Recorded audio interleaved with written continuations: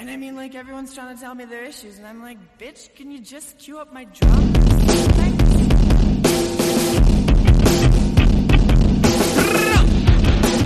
Welcome back to Rebel Girls Book Club. I'm Harmony. And I'm Maggie, and we're here to take you on an intersectional feminist approach to books from all over the spectrum. Bestsellers, we've got you covered. That one book from English class you hated while you read it but you can't forget, we've got that too. Comic books, nonfiction, it's all right here. So grab your tea, grab your blanket, and let's get rebellious talking about your new favorite reads. Hello, I'm Harmony. I'm Maggie. And we are Rebel Girls Book Club, and we're here today reading chapters 15 through 30 of Little Woman. I wrote down some summary notes for what happens in these 15 chapters, and I guess I'll go through them if that's okay with Mags. Yeah, do it up, dude. All right. So in these 15 chapters, the mom of the little woman has to go away to go take care of the father. Beth starts getting sick. Brooke attends the girl's father, so he's away playing nice with, Meg's mom and dad, doing some schmoozing. We start to see Lori start acting as Amy's protector. They kind of get closer because Amy has to go stay with Aunt March because Beth gets sick. And they don't want Amy, who is young and has never had this sickness and so isn't immune, to get sick. So she goes to stay with Aunt March, and she's really sad about it because, her mom's gone, her dad is sick, and Beth is now sick, and she's all alone with this, grumpy old lady who has all these crazy rules. And Lori's really seeing her every day and, entertaining her and being kind of a really great big brother role. Lori and Joe have a hot kissing scene that's really interesting that we'll delve into later. And then Beth starts to get better around Christmas time, and the father returns! Yay! And then Meg decides that she likes John because Aunt March is rude, essentially. Harmony, that's I think the most intense summary we've ever had on this show so far, and I'm into it. You really broke it down for the people what happened. For the people, I got really into this one. Where do you want to start with all of this, then? I had some thoughts and feelings, but I want to hear about your thoughts and feelings. They're probably a lot nicer than mine. Oh, I kind of want to hear about your mean thoughts and feelings. I think that I had some trouble on page 190 when Joe is really sad that it's in Dark Days. On that chapter, Joe starts getting sad about Beth being sick. And so she starts to say, let's see. It does seem as if all the troubles came in a heap, and I got the heaviest part on my shoulders, sighed Joe, spreading her wet handkerchief over her knees to dry. Doesn't Meg pull fair? Asked Lori, looking indignant.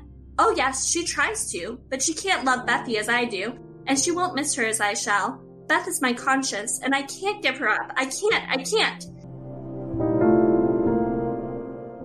So I wanted to talk to you about that, because both Meg and Joe have kind of their pet sisters. Meg has Amy and Joe has Beth. And it seems kind of possessive and maybe a little bit belittling of everyone else's relationship. Joe's reaction here, it reminds me a lot of when we were freshmen in college. We had a lot of older friends, and I know that Kate and I, in particular, made friends with some senior girls who dubbed us their mini-me's. And I don't know how you feel about that. That weird possessiveness that Joe seems to have with her relationship with Beth.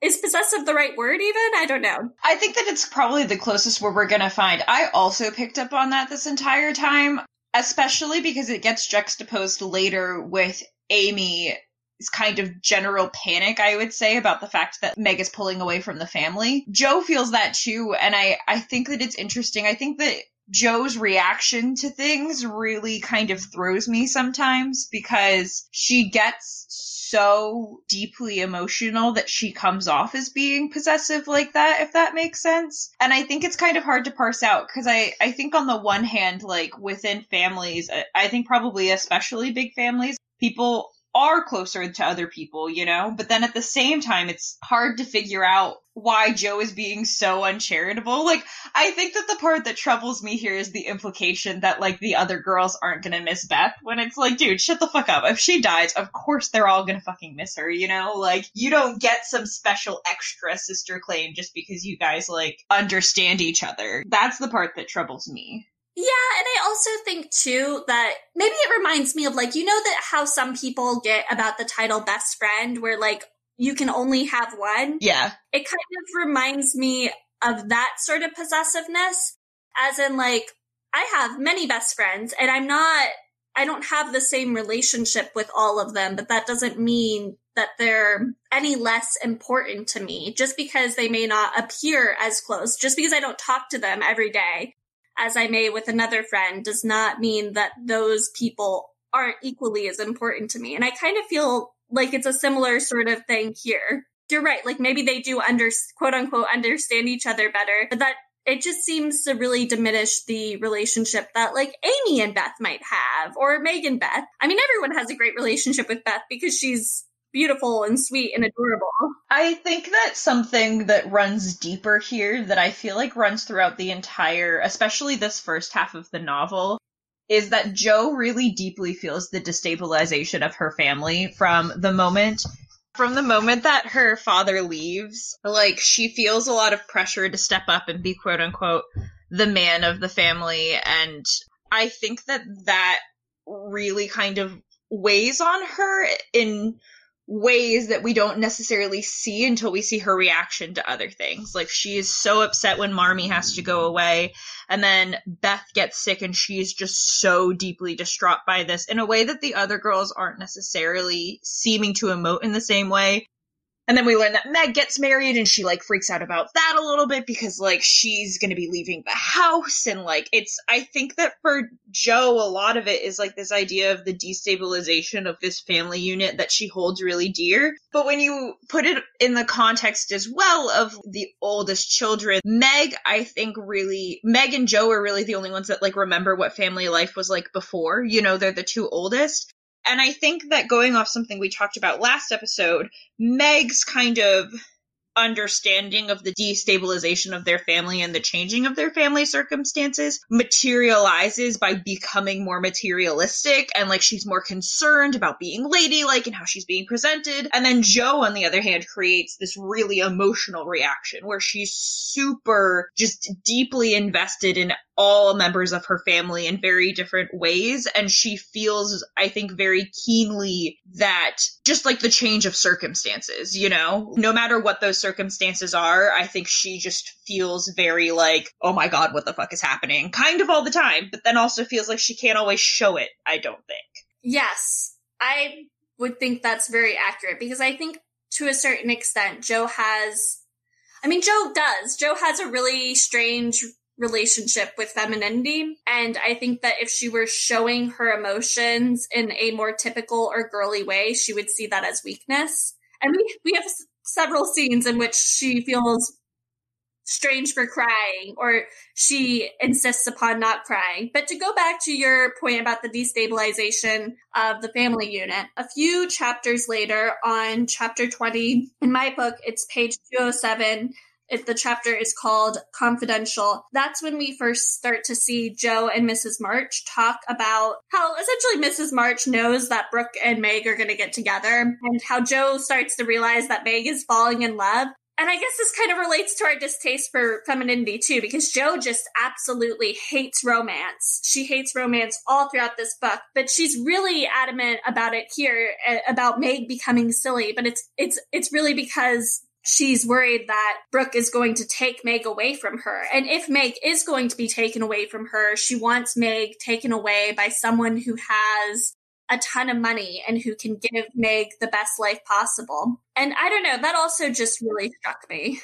Yeah, and I think that also something, because it's been a little while since I read this part, but she kind of wants Meg to marry Laurie, doesn't she? Yes, that's what she says. So I think that also, though, that plays again into the whole destabilization of the family, because it's not even just that she wants Meg to marry someone who has a lot of money. She ultimately wants Meg to marry someone who is in many ways already part of their family, right? Like, she wouldn't really be taken away, right, if she marries Laurie, because they would probably live really close, and Laurie is already an integrated part of how they function together as more than sisters, as friends, you know? He's already there. So I think that, yes, for one, the money thing definitely does play into it with that destabilization, but I think also Laurie is less threatening because he's much more of a known entity to not just Joe, but to everyone than Brooke is, you know? I didn't even pick up on that before, but that's a great point. I also think that she wants them to marry because then it will kind of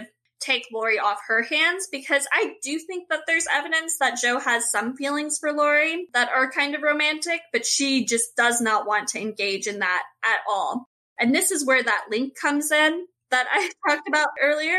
I found a Mental Floss article, which I will link to in the show notes, but there are also a bunch of other articles where I've seen this about how Louisa May Alcott never married, and Joe is based off of her, but also she didn't want Joe and Laurie to end up together because it was too romantic.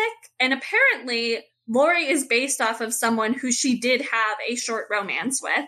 Oh! Which I just thought was super duper interesting, because I had a ton of questions about Joe's sexuality, and maybe she was asexual, maybe she was gay. Yeah, I don't know. I think because she's so abhorrent towards romance. Yeah. So, I don't know, does that change your reading of it at all? I mean, yes. I mean, I guess yes and no, because, like, I agree with your, I guess, very first statement there, which is that I always kind of thought that there was, like, you know, something low-key going on between Joe and Laurie, and, like, at the very least, I think, again, touching on what we talked about last time, right, like, in many ways, Joe and Laurie have a special relationship. We talked about the way in which Joe kind of becomes his keeper and, like, the ethics kind of around that and stuff. But at the very, very least, Joe and Laurie have something that Laurie does not have with the rest of the March sisters. So, like, I think that I could also see a little bit of that in there as well. But I don't know. I'm just really very blown away and interested more now about, we talked about this last time too, but just, like, more about Alcott's biography. But I feel like something I've noticed, and I haven't, like, studied this phenomena necessarily as I have some of the other things that we've talked about recently, so, like, this is just me kind of bullshitting, but I feel like something I've noticed recently is that, like, during this time period, it was really kind of okay and encouraged to have autobiographical information in your novels, and, like, there was a huge marrying, I feel, of, like, your personal life and personal experiences and your novel writing, whereas I feel like now, today, in contemporary literature, a lot of the time it's like, yeah, you get the advice, quote unquote, write what you know, but autobiographical fiction is very much not in vogue anymore. And it always, I think I sometimes forget that, because as much as I love this time period and read a lot of work from it, I do primarily, I would say, read work that's written in a more contemporary time. I always forget then sometimes when I go back to read something like Little Women to look for those clues. So, like, I'm into what you just dug up there with Mental Floss. Yeah, that's really interesting too. Kind of to go off your tangent, I would just like to, I've noticed the same thing.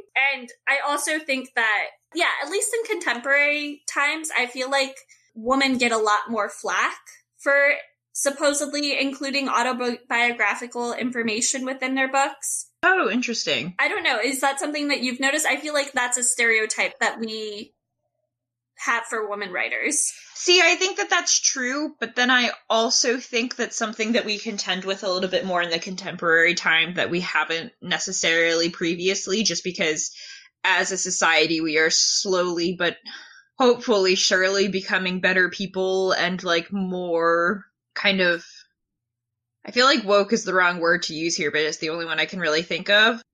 Vote in 2020.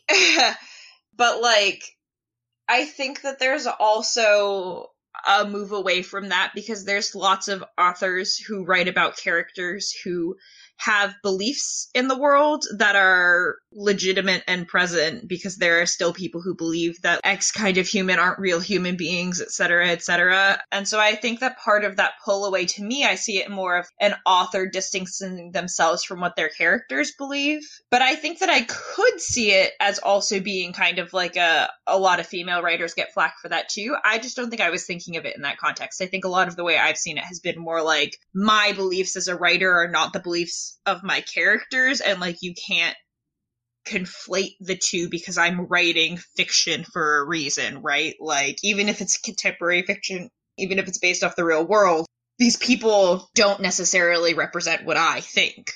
Yeah, that's fair. I think where I've seen it most has been in like mostly fan fiction communities or romance communities or any sort of young adult community, like communities that don't get respected very much anyway. And that they do tend to all lean more towards, they're all gendered communities too, and have more female authors. So it could be a correlation, not causation thing. But the point is, something's not getting respected, and it has something to do with gender, I think. Yeah, for sure. For sure. That was a tangent though, but I do think that it's important to remember for not just you and me as we continue to talk about these books, but also just people who are also reading Little Women with us or anything, to just like, sometimes it's a fun Easter egg hunt to like look for all those clues, right? To be able to like connect back to biography. Yeah. Yeah, no, I agree. Speaking of biography, you brought up last episode that our narrator likes to delve into first person, and I noticed at least I think it was three. It was 3 or 2 instances in which she delved into first person during this reading, these 15 chapters. Yes, I wasn't crazy. It does in fact exist in this book. It happens a bunch, actually. But I wonder, too, while I was looking at that Mental Floss article, Alcott published this book serialized within newspapers and stuff, and her writers often wrote into her, and that's why some of the choices that she made at the end of the book end up happening, apparently. Like, she did not want to make certain choices, and I'm not going to go ahead and say them in case somebody hasn't read this book. Yeah. We'll talk about it next episode. But yeah, I don't know. I think that there's maybe some conversation happening there with the writers. And I'm wondering too, we'll touch upon it. I want to touch upon that again, but it's maybe we'll talk about it later. The important point for now is that it is true that, like, in the craft, there's something weird going on here. But I agree with you, because I've started to, read our part 3 section for this, that I think it might be more relevant to delve into why it happened in the third part. But yeah, it is true. In the craft here, we do see the narrator kind of breaking its third person kind of omniscient thing and, like, inserting its own opinion. I wonder, now having read some background about Alcott and her own opinions, I feel more inclined to view what she's writing in a critical way, and maybe to question whether or not her beliefs actually match the morals that are set out for us in this book. Oh, yeah. For 100% sure. And I mean, I think even before that research, we were kind of touching upon this a little bit last week as well, with the idea of, like, Little Woman. Oh, no, you know what? It wasn't in that episode. It was in our Anne of Green Gables episode. We talked about it a little bit, and I think that episode will in fact be out by the time this episode comes out, so it's okay to talk about. Yeah. Yes. Yeah. Okay. Yeah. So we talked a little bit about the idea of, like, what morals you're getting out of books and stuff, and how in Anne of Green Gables there was some discussion with our friend Kate about which almost had the most moralistic outcome, because Anne of Green Gables is a little bit vague, but, like, honestly, the more I reread Little Women, so is Little Women, like, there's just so much going on, and it feels like almost each character ends up with a different moral of the story, if that makes sense, which I actually... One of the few things I do appreciate about this book is the fact that each character kind of comes out with their own moral to the story, because it just makes them seem more realistic. And I think that that's important. And I think that's something else that's important that we were able to touch upon in our first Little Woman episode, is that by the end of chapter 15, I feel like you do start to see them being less as caricatures, right? The 4 March sisters, and more as real characters. And I feel like in these 15 chapters, the caricatureness has completely gone away. Would you agree? Yeah. Not completely, but a lot. No, yeah, I agree. Because I think that they're all developing as real quote unquote little women. Yeah. Like they're all developing their own personalities and they're not kids anymore. And the book does a lot to show us how much they've changed and are. Yeah. Yeah, the book does more to show us how less one-dimensional they are as a part of their growing up. Should we talk a little bit about Amy getting the ring as a symbol for morality? Oh, yes, here we go. Okay, so I felt so conflicted about the fact that, I don't know, I don't remember the Amy scene as much, that chapter with her going to Aunt March's and being super miserable, but essentially she goes to Aunt March, she's super miserable, she starts becoming really religious, which is interesting, but like in a little kid way. It's not a super deep way. And at the end of it, she ends up, she ends up getting a special ring for essentially being such like a good girl and being a proper little lady while she's with Aunt March. Which I think is especially important because it was kind of put in juxtaposition to the way that Jo had been behaving. Continue. Yes. So what do you think about that? Like the ring it's just weird because this book is so anti-materialistic in a lot of ways. Can you, it's on page 206. I'm having a hard time finding it in my Kindle edition. Would you mind reading a little passage from there? She's just talking to her mom about it. Let's see.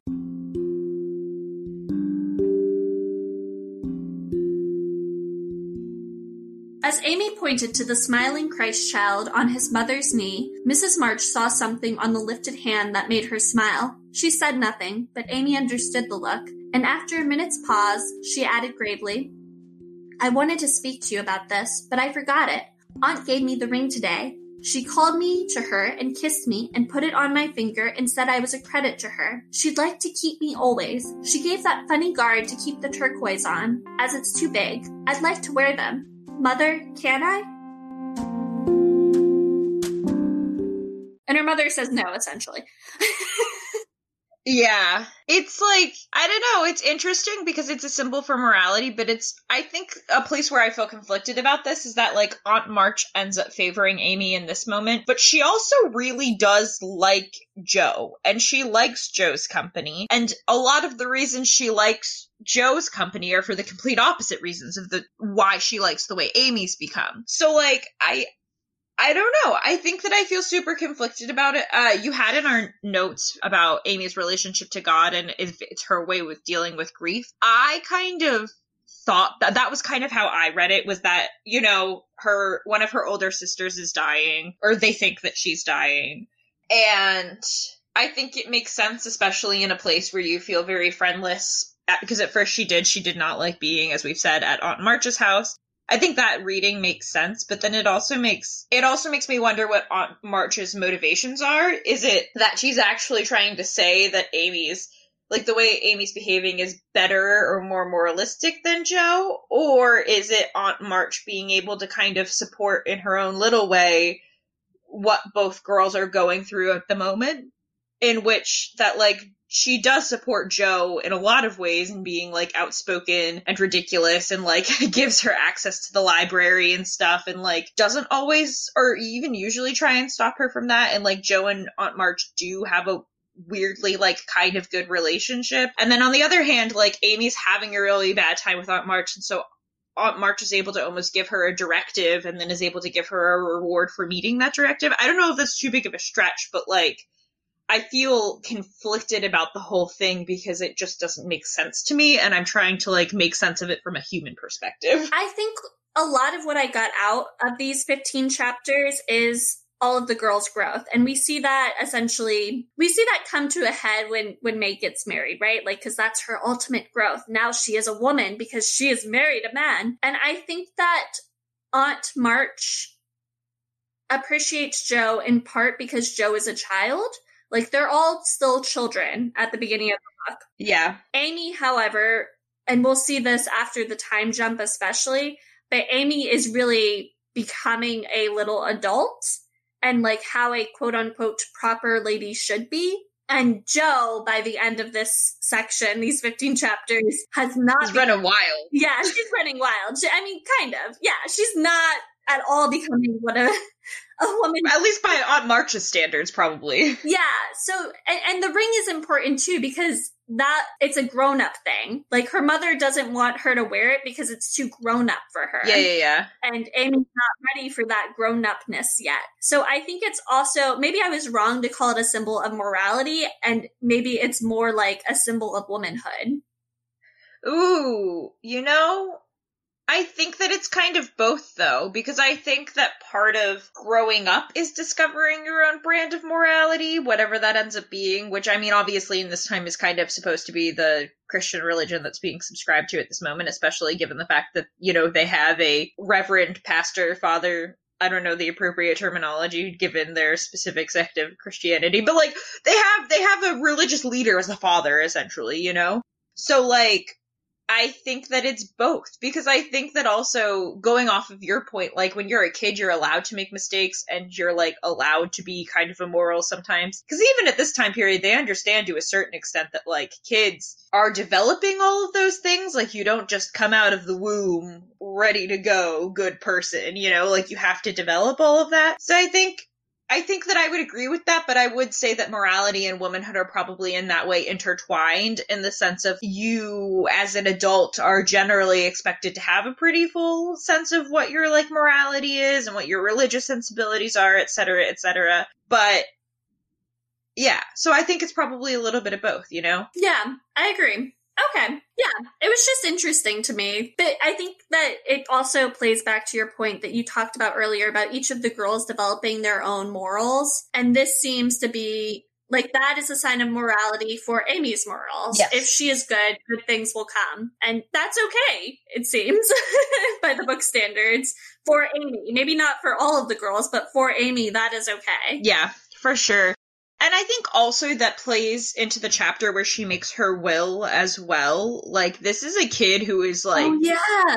Who is, like, genuinely really terrified, I think, and does need some directive, I know that sounds weird, but, like, when you're dealing with the idea of profound grief at a young age, I think that, like, it's normal to be grasping at things, because, like, I think especially when you're as young as Amy is in this section, it's not just, oh my god, my sister might die. It then also becomes a realization of the fact that you too will die eventually, So to me, it makes extra sense that, like, her morality becomes so tied with religion, because religion's like, well, it's okay if you die, right? Because, like, if you're a good person, then you're gonna go to heaven, and it, like, I think it becomes the double whammy of comfort, right? Because and especially probably, I would think, I haven't even thought about this before, but probably also given the fact that, like, Beth is always described as being the good one, right? So, like, even if Beth dies, she's definitely gonna go to heaven, I would imagine, in Amy's brain. So all of it ends up, I think, playing together into the psyche of, like, what happens when you just kind of experience, or, like, are preparing to experience, because Beth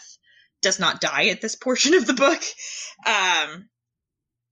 But, like, when you're preparing to experience profound grief for the first time, and then it also makes you realize that, like, one day you're also gonna die for the first time, all of it, I think, intertwines together. And I think also, not necessarily with womanhood, or maybe more intertwined with womanhood than I'm initially thinking, but, like, think that the realization that you're gonna die one day is really, like, one of those markers of you're no longer so much of a child anymore, and, like, really coming into adulthood. So I think that idea of the ring too then becomes even more important as a symbol of womanhood. And the reason I backtracked on what I said about the woman thing was just, like, at this time, right, like, women are likely to die younger just because they're likely to die in childbirth and stuff like that. So, like, I know, sad tears. But... And still are in the US, by the way. We have a very high mortality rate for childbirth. It's true. We have one of the lowest infant mortality rates in the world, but one of the highest in level 4 countries.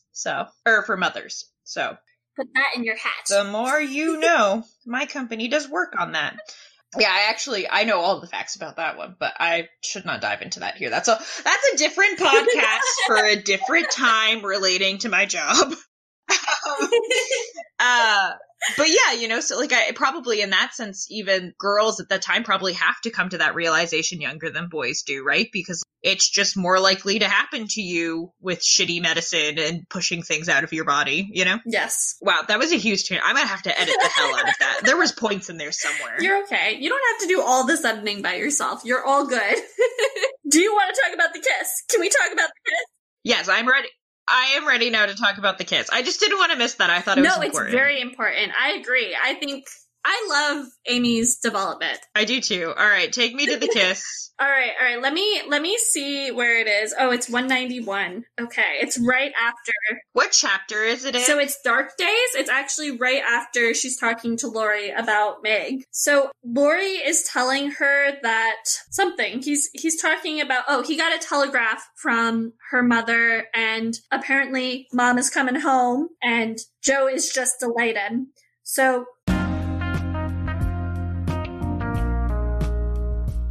Jo grew quite white, flew out of her chair, and the moment he stopped speaking, she electrified him by throwing her arms around his neck and crying out with a joyful cry, "Oh, Laurie! Oh, Mother! I am so glad!" She did not weep again, but laughed hysterically and trembled and clung to her friend as if she was a little bewildered by the sudden news.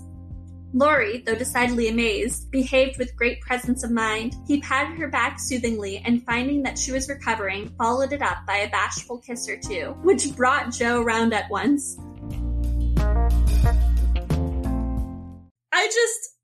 Essentially, Jo is, like, not cool with Laurie having kissed her, and she's talking about how it's dreadful, and, she couldn't help but flying at him because of the good news, and not to give her wine because it makes her act badly, and Laurie's like, "Oh, I didn't mind it." That's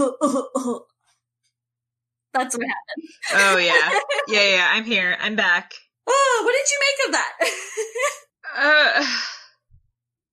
It just felt weird. I don't know. The whole thing was just weird. That's how I felt about it. But, like, I don't know why I felt weird about it. I mean, I think, for one, the, like, implication that, like, Jo felt not herself because of the wine is, like, really very, like, oh my god. But then also the fact that, like, it's implied that Laurie has great presence of mind to kiss her. And then also, I think that the word bashful there is really important because, like, it implies a lot of things.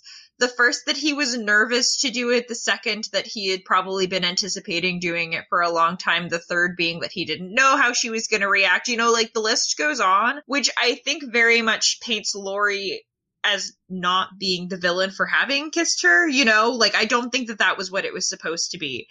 And I think also what makes me sad about it is that, like, for Jo, to me, it seems like there's a great sense of shame about anything romance. Like, it doesn't seem to have anything to do with Laurie. It just seems like, I don't know. To me, it just, like, her reaction to the whole thing reads as, like, her feeling kind of ashamed about the idea that she could even be read almost as a romantic person, or, like, be interested in that or anything. I don't know. I have too many thoughts. No, I get that. I think, so I had a very different reading of it the second time than I did the first time. The first time I read it a lot like you, and I think that's probably a more accurate reading. But the second time, I just really feel for Laurie, and I did kind of find it a little romantic. I don't know if that was just, like, me really wanting to put a romantic spin on it, but it is weird. It's hard. It's weird because Laurie, throughout this book, continually makes advances at Jo. And Jo's continually like, "Look, I just like you as a friend. Can we just be friends? Like, I love you, but it's as a friend." Yeah. I think I agree with you though. Like, I do feel, I think, a smidge bad for Laurie because, like, he does clearly just care for her. And I think the hard thing about it is that, especially because we're not in Jo's head, is that it's really difficult to tell from the way it's written whether she actually doesn't like him like that, or if she feels like she can't or isn't supposed to for whatever reason, or, you know, like, she feels like she shouldn't be the romantic one, or that she has to focus on her career or whatever, which, I mean, is all, like, very modern sensibilities, but I think really kind of comes up here as well. And I think also what's important to think is that while Laurie has that silly reaction of being like, "I don't mind," you know, like, I think for the most part, Laurie really does respect Jo's boundaries, even to the point where Alcott does make it clear that, like, he did not kiss her directly in the moment. It specifically says that finding that she was recovering, decided to kiss her. like, he didn't do it to take advantage of her emotional state, you know? Like, it was, I think that he is as respectful as possible with her and her emotional boundaries, at the very least most of the time, you know? Yeah.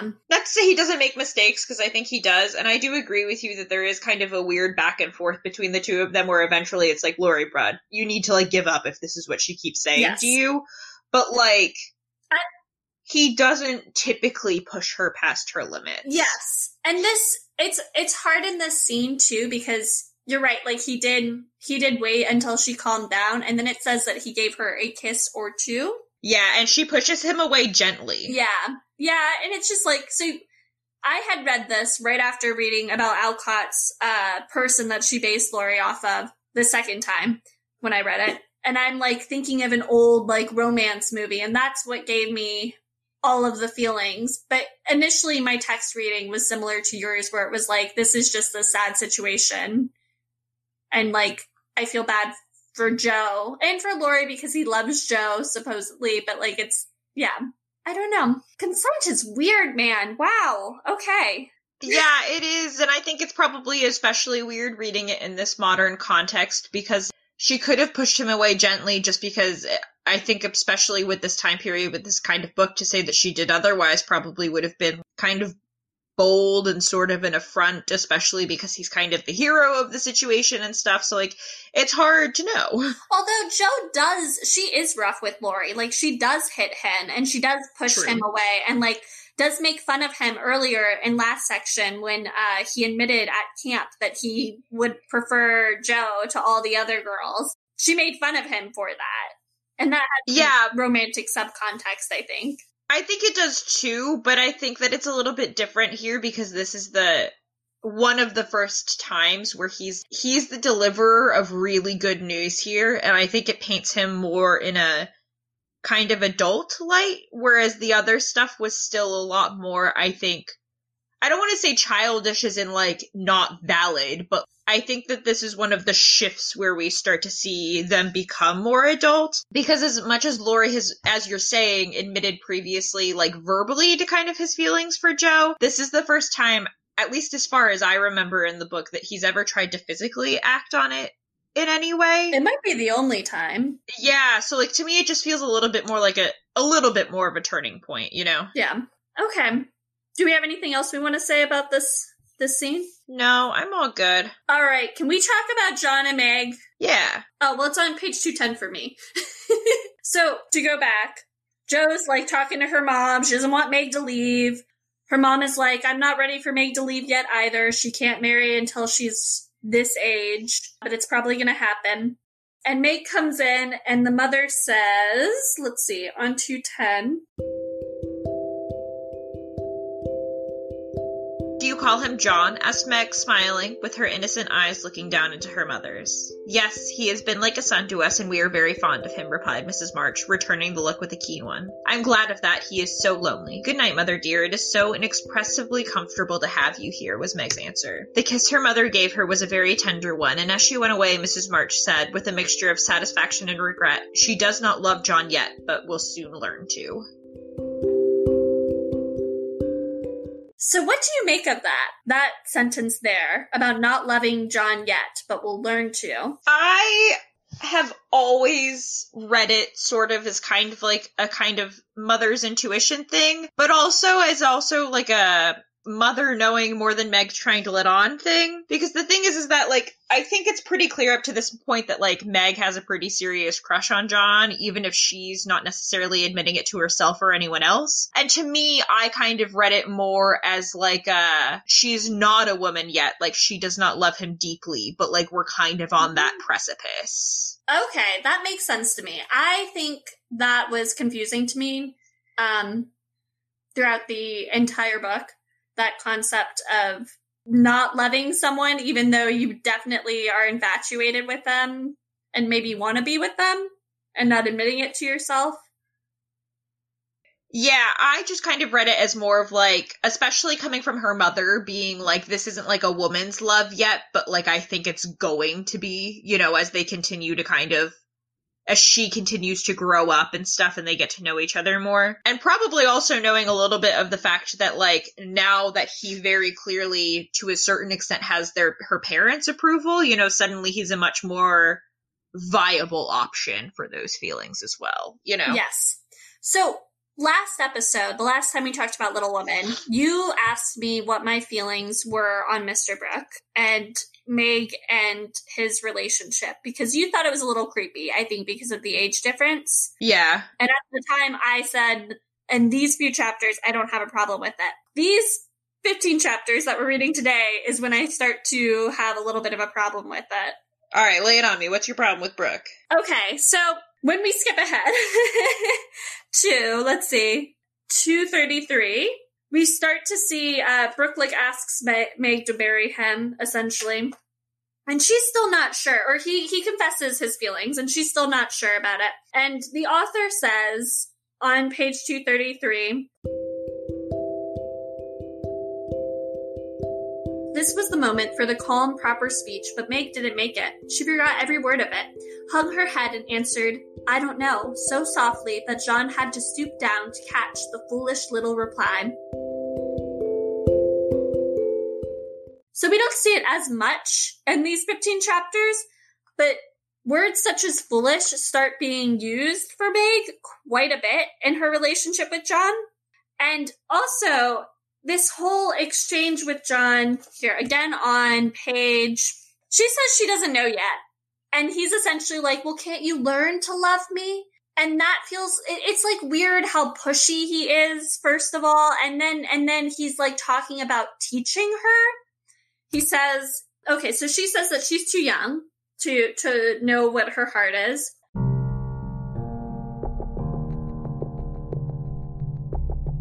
I'll wait. And in the meantime, you could be learning to like me. Would it be a very hard lesson, dear? Not if I chose to learn, but please choose to learn, Meg. I love to teach, and this is easier than German. The idea of him teaching her comes up again and again, and it's just a really weird, icky power dynamic, I think. Like, this is the start for me where I start to not like Mr. Brooke with Meg anymore, because she is always the submissive party in their relationship. Yeah, I agree. I think also that for me, this is where we have to broaden our conversation a little bit too, to like what was societally the norm at the time. Because like, this isn't just a problem with Little Women and like Meg and Brooke's relationship. Like, this is how lots of relationships at this time were not just written, but like expected to actually be, especially because at this time, relationships and marriages with rather large age gaps were still like the norm. And I think that this here is, I mean, yes, like, it's gross and icky in context of this book as well, but like, I think that this is one of those places where like the book is reflecting actual reality of the time period, and like that's even grosser and ickier to me, you know, that like this is genuinely the norm of like what's happening and what's expected to be. And like, I think that in a lot of cases that like women were expected to be, at the very least in kind of at least middle-ish class marriages and up, expected to be kind of moldable and teachable and like able to be formed into whatever her older husband actually desires and things like that. And so like, I agree that this is definitely where Brooke and Meg start being icky, but I do think we need to at least give that context that like, this isn't just us being like, well, Alcott did this, you know, like this is reflective of the time period, you know? It is reflective of the time period, but out of, like, spoiler alert, out of the future relationships that form in this book, Meg is the only one with that sort of power dynamic. She is, and I think that it's especially interesting because it was the way that ladies at the time were expected to be treated, and Meg was the only one who ever really wanted to be a lady. So, like, I don't know what that says about Alcott's true feelings about Meg, or, like, towards ladyhood, or, like, whether this is therefore supposed to be, like, this thinly veiled, like, condemnation of that sort of ideology. Yeah. But like, I agree with you that this is specific to this relationship. And like, it makes me wonder what Alcott's saying, like whether it's actually supposed to be like, well, this is just how it is if you behave this way, or, you know, like, I think that there's stuff to dive into there. Yes, and I think that we can get even further into it when we read the next 15 chapters, because a lot of the content I want to reference is there, but I also will say that Amy also wants to be a lady. So it is particular to Meg and only Meg and her relationship with this man. And I also think, I know that I'm living in a modern context, but like, I'm in a relationship with a very large age gap. It doesn't have to have those weird, I guess not very large, but it's a kind of large age gap. And that, like, it does not have to have those weird power dynamics. And it's the power dynamics in particular that make me dislike it. And then we start to see... No, I'm saying, though, that expectation was the expectation of large age gaps at the time. Like, that's what I'm saying. Yeah, it just makes me mad mostly because, like, it's not... Her mother has a lot of sway in this sort of, like... Her mother talks a lot about, like, her housewifely duties. And during their first fight, I think Meg ends up going to her mother to talk about it. And, like, the way they resolve their first fight, I think, ends up being kind of icky. I can't really remember because I'm not as reviewed on that chapter. But it's, like, it's the outside forces that are accepting of this relationship and, like, putting the words foolish and pushing them on to Meg that make me mad. Because the narrator does talk about Meg in those words quite a lot. And I do wonder if it is, you're right, like if it is Alcott making fun of that, because we already know that Alcott did not like marriage and did not want any of her characters to get married and is doing this apparently just to appease the fans. Or she at least didn't want Joe to get married. Yeah, I feel like there's something going on there that, like, I can't tell. I think that going back and rereading the third part that we have set out here is really going to be the key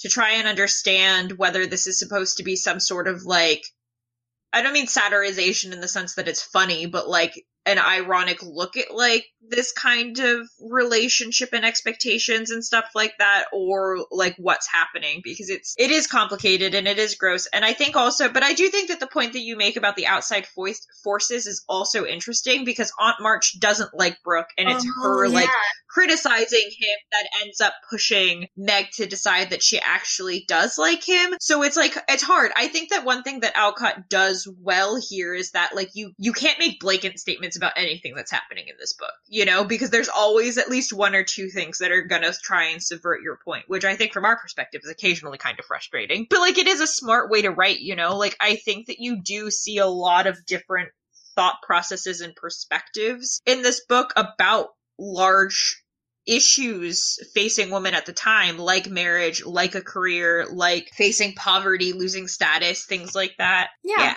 All right, so we're going on a break. Here's a word from our sponsors.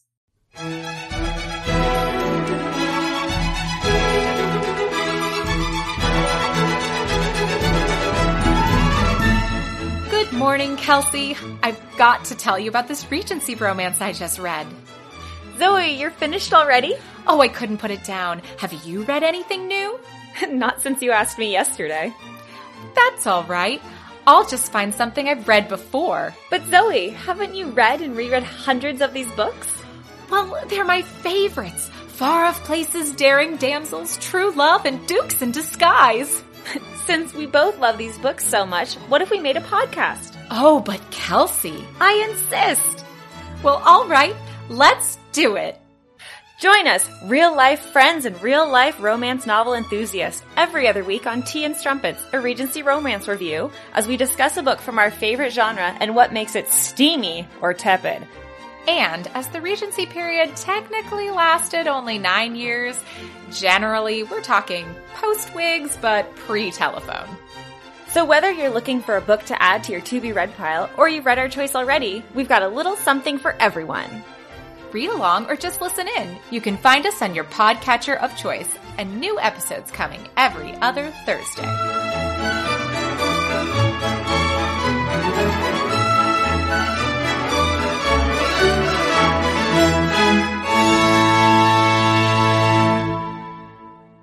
All right, we're back from our break.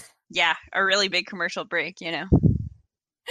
Our several day break. Yeah. It's fine. We stopped at chapter 24, the time jump, and we get in this after chapter 24, we get a time jump. And in this time jump, Meg learns how to be a wife, and Lori is being a flirt at college, and Joe is writing columns, and Brooke is trying to make money, and Meg marries, and Amy goes through a series of art mediums, and Joe starts writing sensational stories, and Meg and John get into a fight. And I think that we talked about this a little bit last time, Maggie, but this is when I stopped liking Mr. Brooke. Yeah, this is when you told me that you're less into it. Yes. So yeah, this is the start of it. Meg goes through a time when she wants to make jam, and Mr. Brooke brings a friend over because she told him that he could bring anyone over at any time. So he doesn't check with Meg first, but then the jam goes awry and there's this big mess and everything's messy, and she's all flustered, and she just kind of starts I think she starts being characterized as this silly little wife. And we kind of talked a little bit about that before the break. It's true. We did. It's the most stereotypical scene of marriage ever written, where it's the wife says one thing, and if she doesn't actually mean that as a carte blanche to bring anyone over whenever, but it's supposed to be more your friends are welcome here, but the dude takes it literally, and it's it's just. Is that a real thing, Maggie? I feel like that's a silly thing. I think no, it is a silly thing, but I think that it's I think it is a stereotype of marriage and miscommunication where it's one person says one thing and it's the other person takes it literally. I think that at its base is a stereotype of what it's like to be married. Okay, I get that. I understand. Yeah. Or even to just live with someone, anyone. It doesn't even necessarily have to be romantic, Yeah. I think that the way they handle this is kind of fine, and it's a typical depiction of people who aren't communicating correctly. But yeah, what bothered me was just that Meg really is shown as the silly character. She gets trivialized, yeah. Yes, that's the word. That's the word I'm looking for. Was there anything else within that scene that you wanted to talk about, or anything else that really stood out to you within the time jump? It's hard because I think most of it is plot wise. I will say though that I think something interesting that happens in the plot or in the time jump is that Beth is a much more central character before the time jump than afterwards, which hashtag spoiler alert, but I don't even know if it's possible to spoil the story anymore. But Beth dies at the end. Maggie! I know, shocking. I'm gonna cut that out. What if there's first timers? What if someone doesn't know? That doesn't happen yet. Well, but I want to talk about the fact that they write her out of the story as foreshadowing, and that starts happening at this point. I don't know if I see that as strongly. I feel like Beth has never really been a strong character. She's one of the only one of the only girls that never gets her own just her story. Yeah, I'm not saying that she's a less strong character, but she's talked about more by the other girls and thought about more, and at least in the first part we see her come into her own with the piano playing and with her relationship with Mr. Lawrence and stuff. I feel like she has a lot more. Oh, you're right, she doesn't have as many chapters just dedicated to her story, but I think that for me she has a lot more of a presence in the first part. And then in the second part, she starts to fade away in kind of every single way. She's mentioned less by the narrator. She has less of her own story going on. And even in the sense that in the family, it's not that she's becomes less important, but she is talked about less, because in the second part in general, and we'll talk more about the specifics of this in part 3, but the other girls really start going off and having their own adventures, Meg's family and Joe and Amy both end up traveling, and Beth becomes just less the central point of their family than I think she was in the first part. Yeah, I could see that. Yeah, she's literally fading away. That would make sense. Yeah, Okay, because Beth is the only one, and we'll get into this more in part 3, who does not have any major plot arcs, and she's the only one, even at this point, who doesn't really have anything anymore. Like, she's not even really talked about playing piano that much. No, and I think something that's interesting about the change in Beth, even now, is that I think that Beth was the family glue in a lot of ways when Mr. March and then when their mother left. Like, Beth was the glue of the sisters in a lot of ways because she was so, like, cozy and home-like almost. But then, like, Mr. March is back for the entirety of the second part, really, and, like, their mother is back. And, like, because the family isn't in crisis anymore, like, Beth's role in the family becomes less, I don't want to say less important, but, like, less needed by all of the girls. And I thought that was a really interesting tonal shift. Yeah, I could see that. On page 256, after we get that time jump, there are new appearances of each of the girls that I think is really interesting, and I would like to read that. Sounds good. I think I'm right where you are, because I thought that was interesting too. Okay, wonderful. Okay, so here it goes. As younger girls stand together, this is during Meg's wedding, because Meg gets married, as we've mentioned before. As younger girls stand together, giving the last touches to their simple toilet, it may be a good time to tell of a few changes which 3 years have wrought in their appearances, for all are looking their best just now. Jo's angles are much softened. She has learned to carry herself with ease, if not grace. The curly crop has lengthened into a thick coil, more becoming to the small head atop of the tall figure. There is a fresh color in her brown cheeks, a soft shine in her eyes, and only gentle words fall from her sharp tongue today. Beth has grown slender, pale, and more quiet than ever. The beautiful, kind eyes are large, and in them lies an expression that saddens one. Although it is not sad itself, it is the shadow of pain which touches the young face with such pathetic patience. But Beth seldom complains and always speaks hopefully of being better soon. Amy is with truth considered, quote, the flower of the family, for at 16 she has the air and bearing of a full-grown woman. Not beautiful, but possessed of that indescribable charm called grace. One saw it in the lines of her figure, the make and motion of her hands, the flow of her dress, the droop of her hair. Unconscious yet harmonious, and as attractive to many as beauty itself. Amy's nose still afflicted her, for it never would grow Grecian. So did her mouth, being too wide and having a decided chin. These offending features gave character to her whole face, but she never could see it, and consoled herself with her wonderfully fair complexion, keen blue eyes, and curls more golden and abundant than ever. Whoa, that was long. It was long.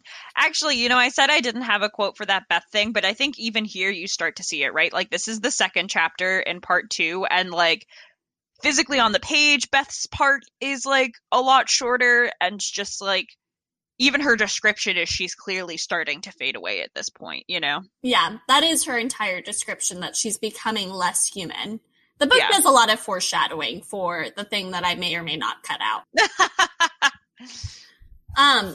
I think it's interesting that Jo has to become more womanly, and I think that is also foreshadowing for the maybe moral of this story.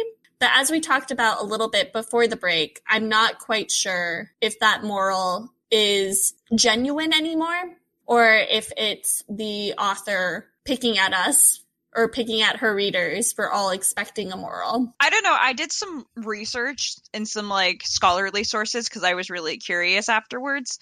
And this will probably come up more in when we wrap up the actual story.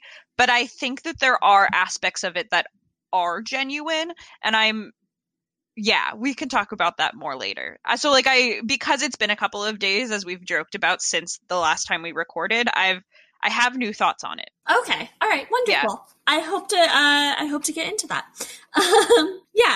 I think what's really important here, though, is that Amy has grown. And I think it's interesting that, like, she makes a note of talking about Amy's less beautiful features, but how she's still beautiful. I think Amy's character arc overall is the most interesting, and I want to know what your thoughts are in relation to this description of her. Yeah, I do too. I think that it's interesting because this reminds me a lot of other works at the time where like it was okay if you weren't pretty as long as you had the poise to carry yourself. Mm-hmm. And I think that that's a lot of what's happening here with Amy's description, where like she's not traditionally pretty, but like she's come into herself as a woman and she like knows how to carry herself and things like that. And like those things become more important than just being kind of traditionally pretty, which I think is really kind of symbolic of the way that Amy has grown, because when she was younger, in a lot of ways, she was a lot vainer. You know, when she was 12, she was really concerned about how she looked and how her kind of entire family appeared and what everyone thought of her, which like makes a lot of sense. She was 12 at the time, you know, like I think that's pretty across the board the way 12-year-olds think. But I think that a lot of her character growth becomes for the fact that like she becomes more introspective and like slightly less materialistic and like concerned with what people think about her and things like that. And I think that description kind of shows that growth that's happening internally as like her external kind of like features. She's just coming into herself, you know? And I would just say, oh, sorry.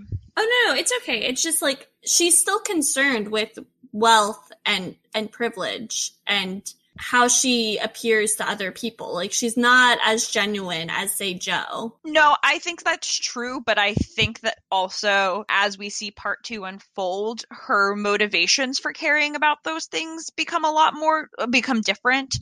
And I think it's because she realizes that she's probably one of the only sisters, if not the only sister, who's in a position to like really kind of marry well and help her entire family from that marriage. Mm-hmm. And so like her concern about the material things is, I read it at the very least as being less about like just having them and being concerned about what people think about her, and being a lot more based in the fact that like she can actually help her family if she thinks about these things. There's more of a motivation behind it other than just like I want it. Like she's in a position to help her family in a way that like the other girls just aren't anymore. I also though I want to go back to that idea of prettiness and kind of take it away from the book a little bit, because that is an idea that my grandmother really pushed in all of her stories. My grandmother is a writer, and when she talks about stories and when she talks about people and characters in her life,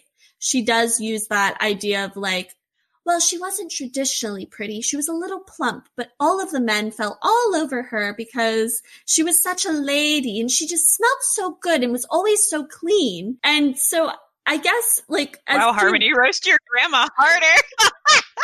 It's okay. She won't ever listen to this. But as to like... I don't think she would mind either. She would probably laugh. As to Modern Woman, what is our take on that? Like, do we think that that's a good way of looking at the world? Like, is that a more fair and equal sort of way of talking about people and their attractiveness? Or do we think it's kind of shallow because it's still focused on attractiveness? Or I don't know. I always kind of bristled at it because I hated being called a lady and I hated being told to act like a lady, and I still do. So like what is our take as like young people today? Do we still carry through with those ideals? I don't know. I think it's bullshit. I always have. I probably always will. I do think, though, that there might be something in the idea behind it, of the idea that just because you aren't necessarily like a supermodel, how you choose to live your life and the way that you decide to portray yourself matters more than that. I think that the problem is that it's still like a consolation prize, right? It's like, it would have been better if you were pretty, but you do this instead. And I think that if it was really going to be like a way to compliment someone without being like an asshole, essentially, it would be more just kind of like away from appearance. It would just be like, wow, you have a real presence to the way that you carry yourself, and like people really notice when you walk in a room and stuff like that, which like isn't the only good way to be. But do you get what I'm trying to say? Like I think that it can be a less shallow way to look at it, but like not in this context and not in the context that you were describing either. Well, I mean, I think it was kind of, I don't know. I feel like this ideal that's being perpetuated in this book in terms of Amy, and then also in My Grandmother, was supposed to be like, we hold these things up higher than beauty. Usually you pair it with somebody who like is really pretty but is like kind of trashy. Yeah. In terms of this weird moral. And I also, going back to the book again, it fascinates me because, as we've talked about before, Jo is supposed to kind of be like Alcott placing herself in the story a little bit. Like Jo is based off of Alcott, but Amy is really the one who flourishes, and Jo is crass, but Amy does follow the rules and therefore is like a lady and therefore gets to be pretty and gets all these good things that end up happening to her. Like Amy gets it all, and Jo kind of also gets it all for her too, but it's much less glamorous. And I don't know. I'm having a really hard time trying to figure out what the moral is here. I don't want to spoil it. We can let that one slide for a second. Okay. I think that the thing about Jo is that like Amy gets it all in a very traditional sense, to keep going back to that word, in the sense that like eventually Amy is very pretty and eventually she like gets married and has babies and like does all of that, and she marries pretty well, which we'll talk about more extensively in the third part of the series. But Jo doesn't want that. Like that's not who Jo is. And I think it's more about the fact that like Jo's eventual finding happiness and success in life meets what she actually wants and needs. You know, like Jo wouldn't have been happy if she just like married well and had babies and like that was her entire life, because that's not who Jo is. And I don't think that Jo is necessarily, we talked about this before, but like Jo is crass and like Jo has a temper and like she's very boyish given the parameters of society in this time. And like that doesn't, while Alcott does point out her flaws, she does that with all of her characters. Mm-hmm. And in some ways she's even more generous with Jo than she is with the other sisters. Yes. So like I don't think that Jo's necessarily the antithesis of Amy. I think that what makes Little Women a nice novel is that all four of the girls, well no, not Beth, all of the sisters end up being able to live good and happy lives doing things that meet their needs. And like there isn't just like a one size fits all prescribed to all of them. We talked about it a little bit earlier this episode, in the fact that Alcott didn't want Jo to get married at all. So I think there is just a little bit of that. But at the very least, the circumstances with which all of the sisters like find their ending and find their happiness matches their personality a little bit, at least, you know? I have another question about morals. So on page 272, which is literary lessons, we start seeing Jo starts to kind of find her writing stuff, and she's like asked to write a story that's kind of sensational. On literary lessons, Jo is like talking about making a sensational story for money, and her dad is mad about it, and so then she tries to write like a moral story, and it doesn't really work. And somewhere in here there is I'm just confused about this whole thing, because she doesn't want to write a story that's too moral, and it confuses me because I feel like this story in of itself is kind of a moral story. Let's see. Oh, here we go. So there's a whole, like, one of the quotes is, her father liked the metaphysical streak, which had unconsciously got into it, so that was allowed to remain, though she had her doubts about it. Her mother thought that there was a trifle too much description out.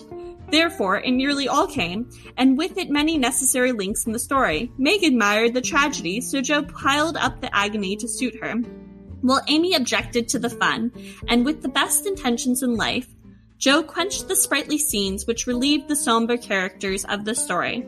Then, to complete the ruin, she cut it down 1/3 and confidingly sent the poor little romance, like a picked robin, out into the big, busy world to try its fate. So it was printed, she got money, and then Jo talks to Marmee. She says, "You said, Mother, that criticism would help me, but how can it, when it's so contradictory that I don't know whether I've written a promising book or broken all the 10 commandments?" And so she eventually decides that she can't have spiritualism, which I've been relating to morals, essentially, and can't have too many sensational things. I think she just wants to, she eventually comes to the conclusion that, she comes to the conclusion that everyone's a critic, essentially. But eventually, I think, later in the book, she comes to the conclusion that what she's really good at is writing truth. And it's just strange to me because this book was published in, like, little periodicals, and so our author, Alcott, did get a lot of criticism for it. And so I felt like this chapter was directly addressing that criticism, but it seemed contradictory to me because this is a goddamn story full of goddamn morals, and I don't know what to think of it. Okay, that's all. Yeah, I mean, I do think that it's contradictory. I think that one of the lines that's a little bit down from what you just read is when Jo says, I wish I'd printed the whole thing. I wish I'd printed the whole not at all, for I do hate to be so misjudged.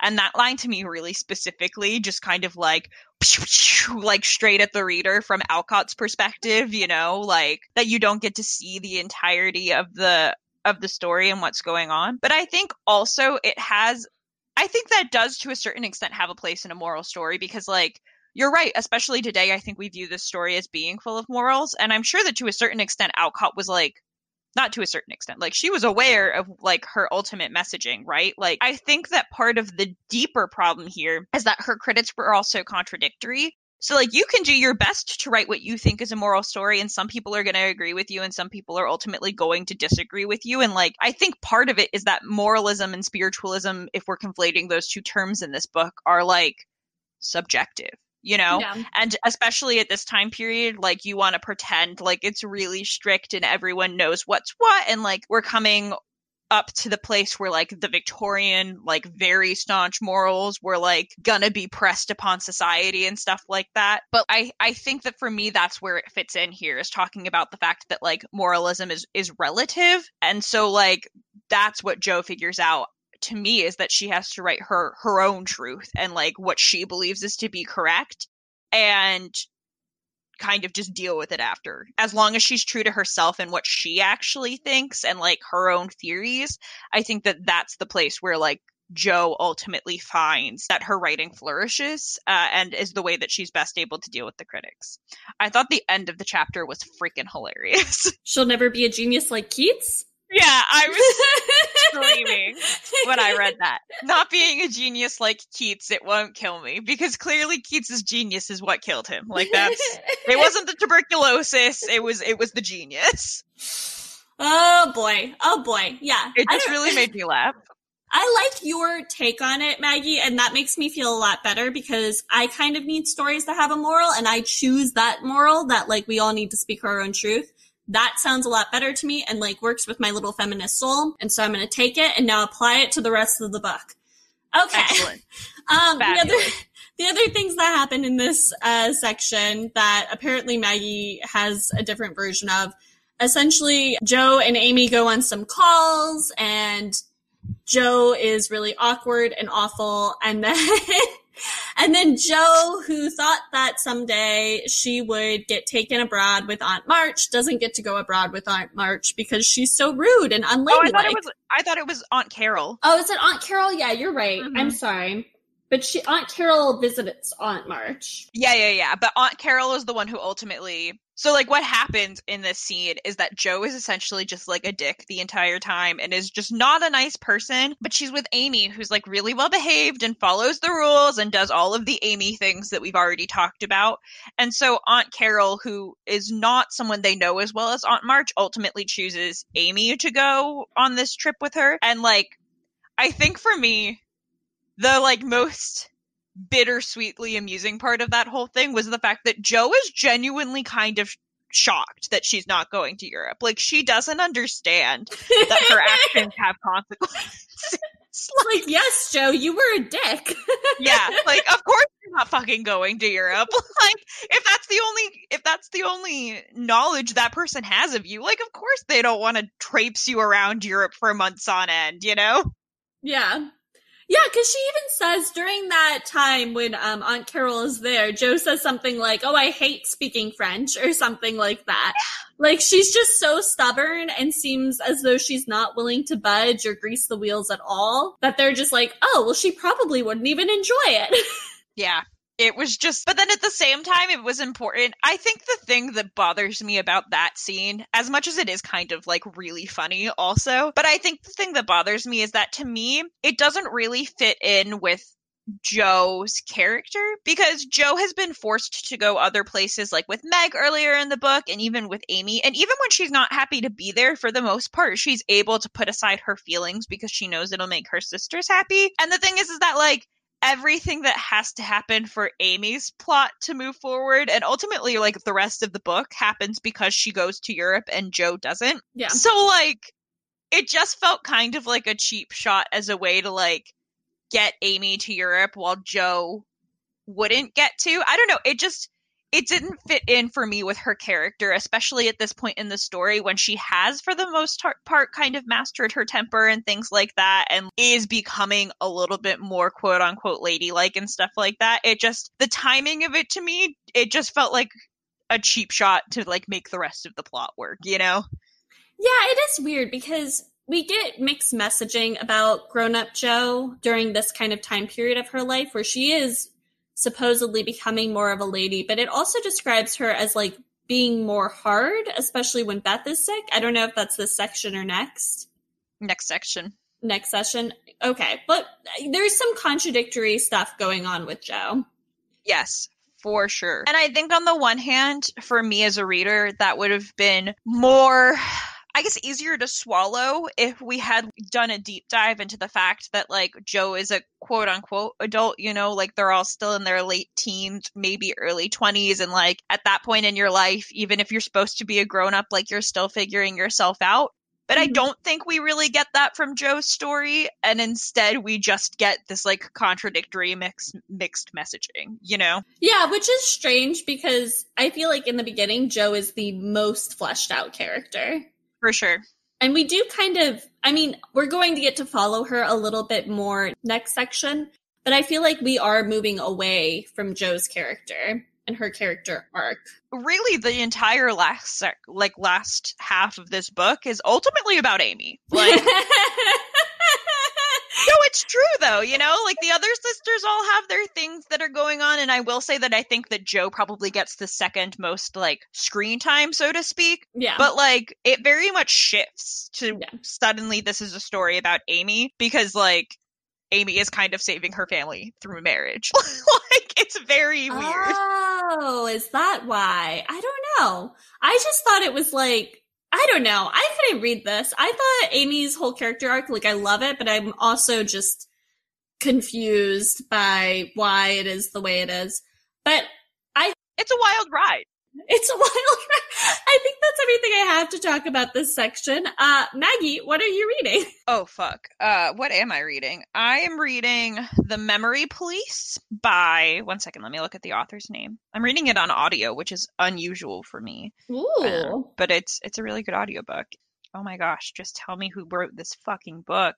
No, I don't care about the narrator. Oh my god. Scribd just won't tell me who wrote it. I'm reading a book called The Memory Police. And it is by... Let me Google it.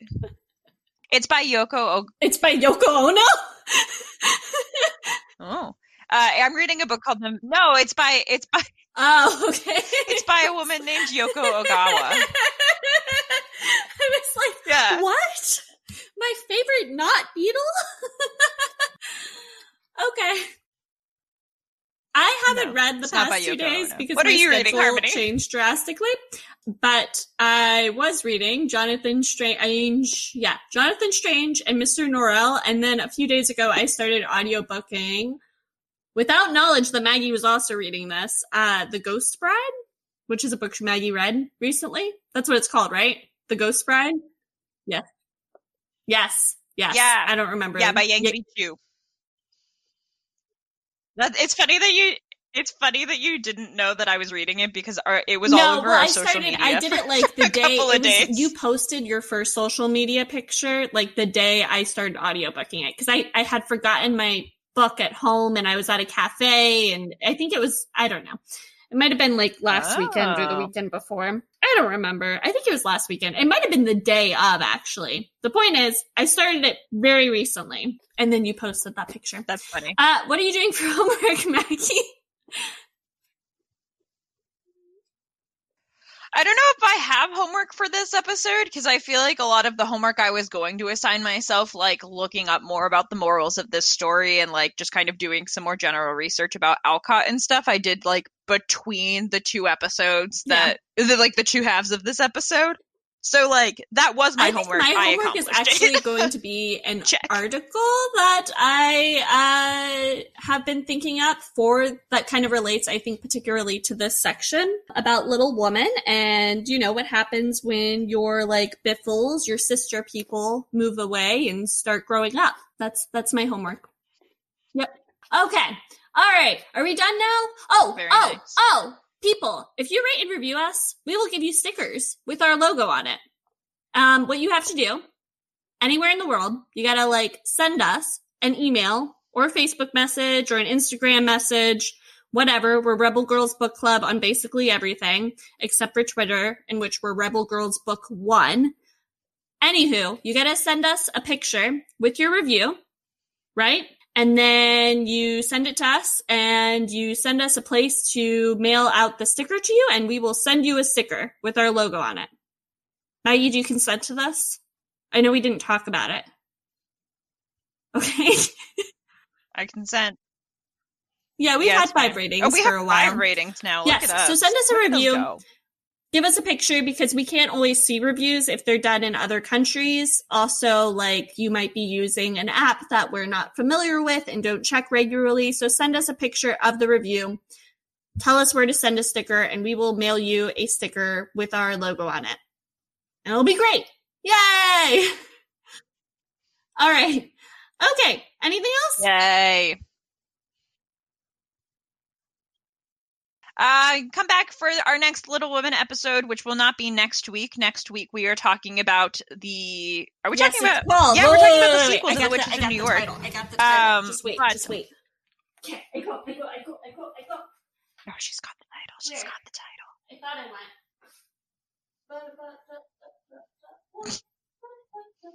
For those of you who don't have the privilege of seeing Harmony right now, she's standing desperately in front of her bookshelf looking for this book. This is fun to Instagram because it's super duper pretty.